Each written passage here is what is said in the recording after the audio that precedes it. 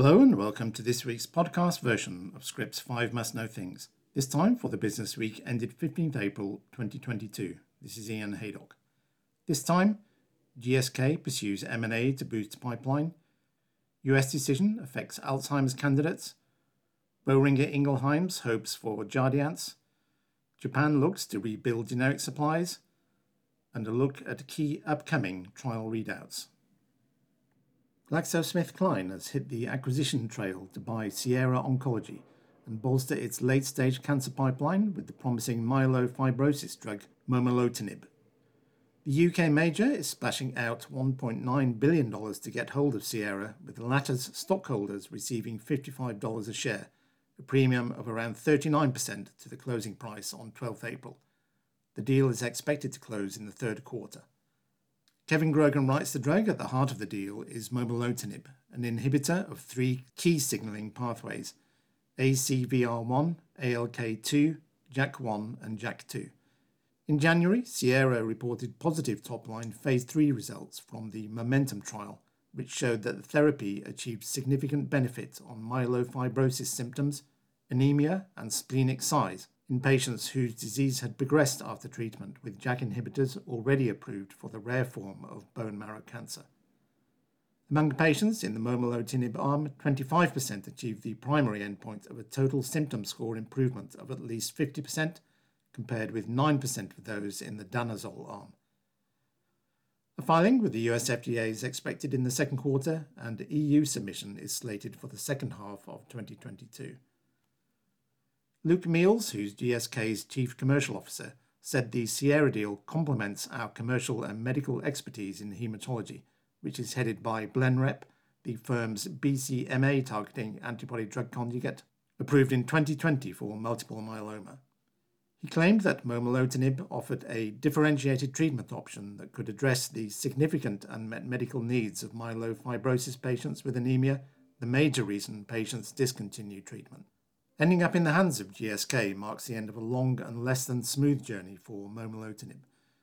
Sierra acquired the drug from Gilead Sciences in August 2018 for the bargain price of $3 million upfront and up to $195 million in milestone payments.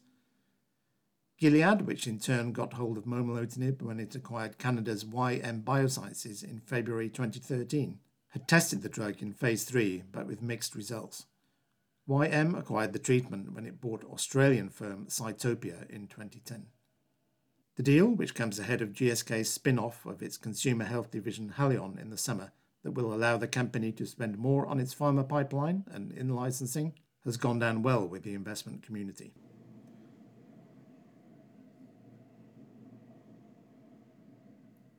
The US Centre for Medicare and Medicaid Services' final national coverage determination for amyloid-clearing monoclonal antibodies does not open the door further for Biogen's Aduhelm, but it will provide a boost for other Alzheimer's disease candidates. Andy Jackson writes, the national coverage determination maintains CMS's decision to only allow Medicare coverage of products with accelerated approval from the US FDA when Alzheimer's patients are enrolled in clinical trials. However, Medicare coverage will extend beyond trials for anti-amyloid antibodies that gain traditional approval based on full efficacy endpoints rather than surrogate endpoints, and several other drugs are due to generate cognitive and functional efficacy data from large randomized trials years before Aduhelm. Biogen said in a same-day statement about the 7th April final NCD that this unprecedented CMS decision effectively denies all Medicare beneficiaries access to Aduhelm. Meanwhile, the company's partner Eisai, which will no longer participate in Aduhelm commercialization after this year, had a more reserved response, saying that it respects CMS's decision to quickly reconsider Medicare coverage for anti-amyloid therapies once they meet the NCD's coverage with evidence development requirements with quality evidence.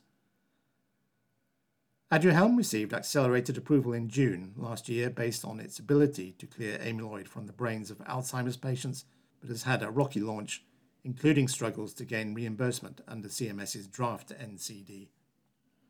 Eisai has now initiated a rolling US biologics license application seeking accelerated approval for its new Alzheimer's candidate, lecanemab, and plans to complete the submission by the end of the first quarter of its fiscal year, which began on 1st of April.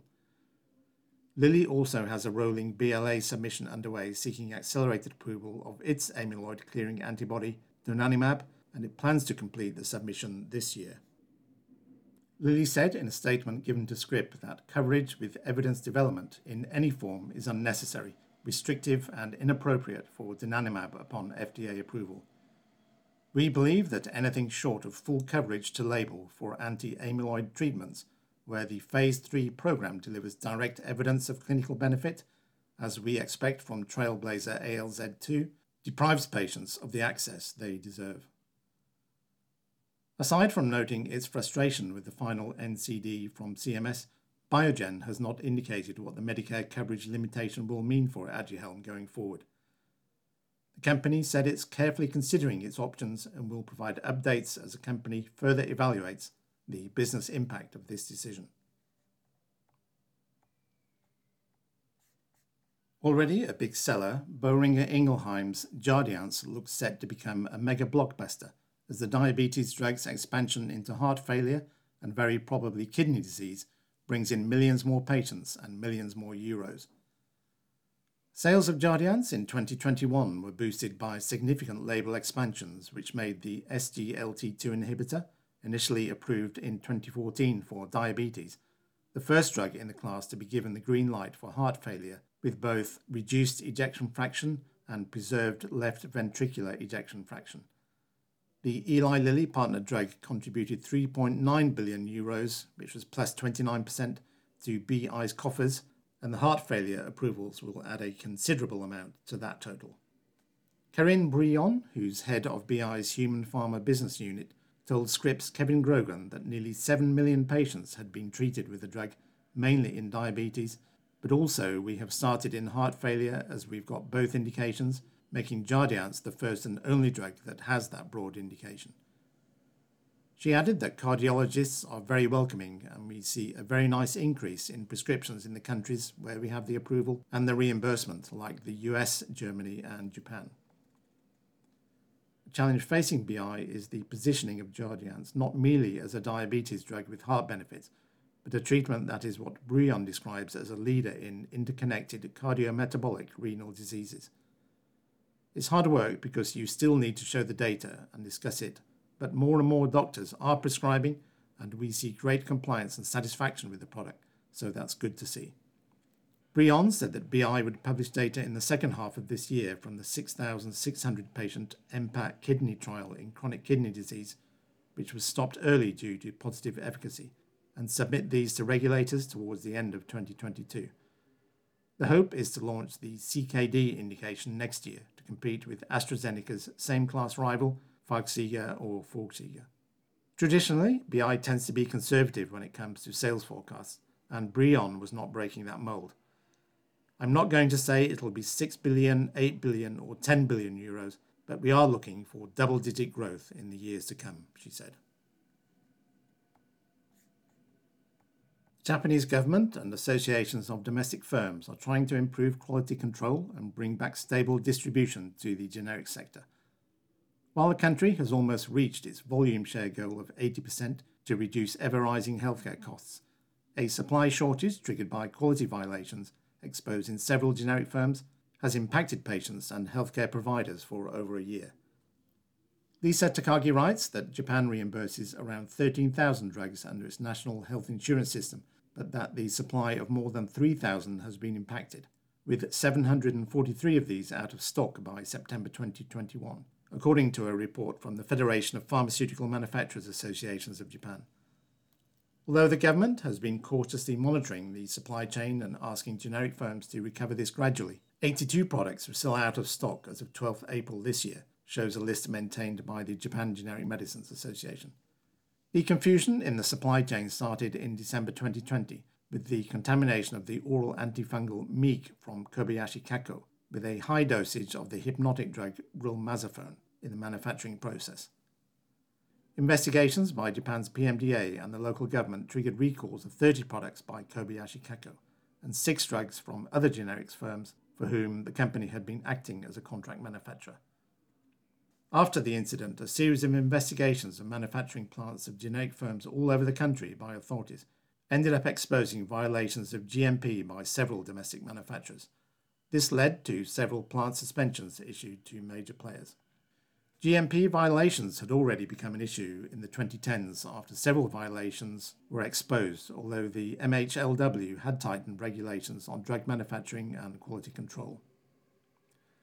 But for companies like Kobayashi Kako and Nichi-Iko, the pressure to keep their expanding production lines running with low costs won out over compliance, according to investigative reports.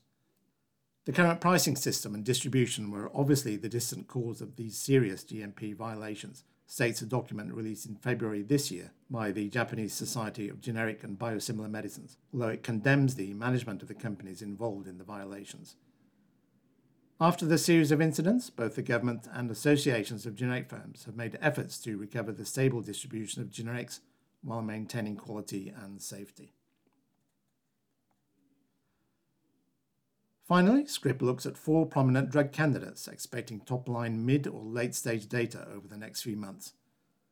With the help of Biomed Tracker's Q2 Outlook report, Ayesha Sharma takes a look at the assets that could help validate some of the companies developing them, from oncology to psychiatry. These include Day One Biopharmaceuticals, which expects top-line Phase 2 data for its lead candidate, Day 101, in June. The pan-RAF kinase inhibitor is under investigation in the Firefly-1 study for pediatric low-grade glioma, the most frequent type of brain tumour in children.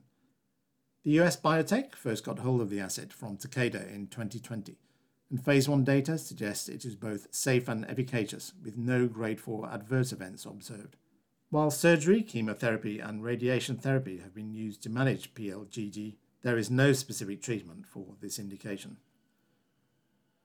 Meanwhile, Stealth Biotherapeutics and partner AstraZeneca are anticipating mid-stage data for their ophthalmology candidate, Elamitretide.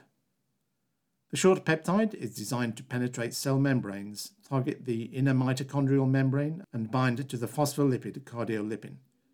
It is hoped the therapy could produce a functional benefit in dry, age-related macular degeneration.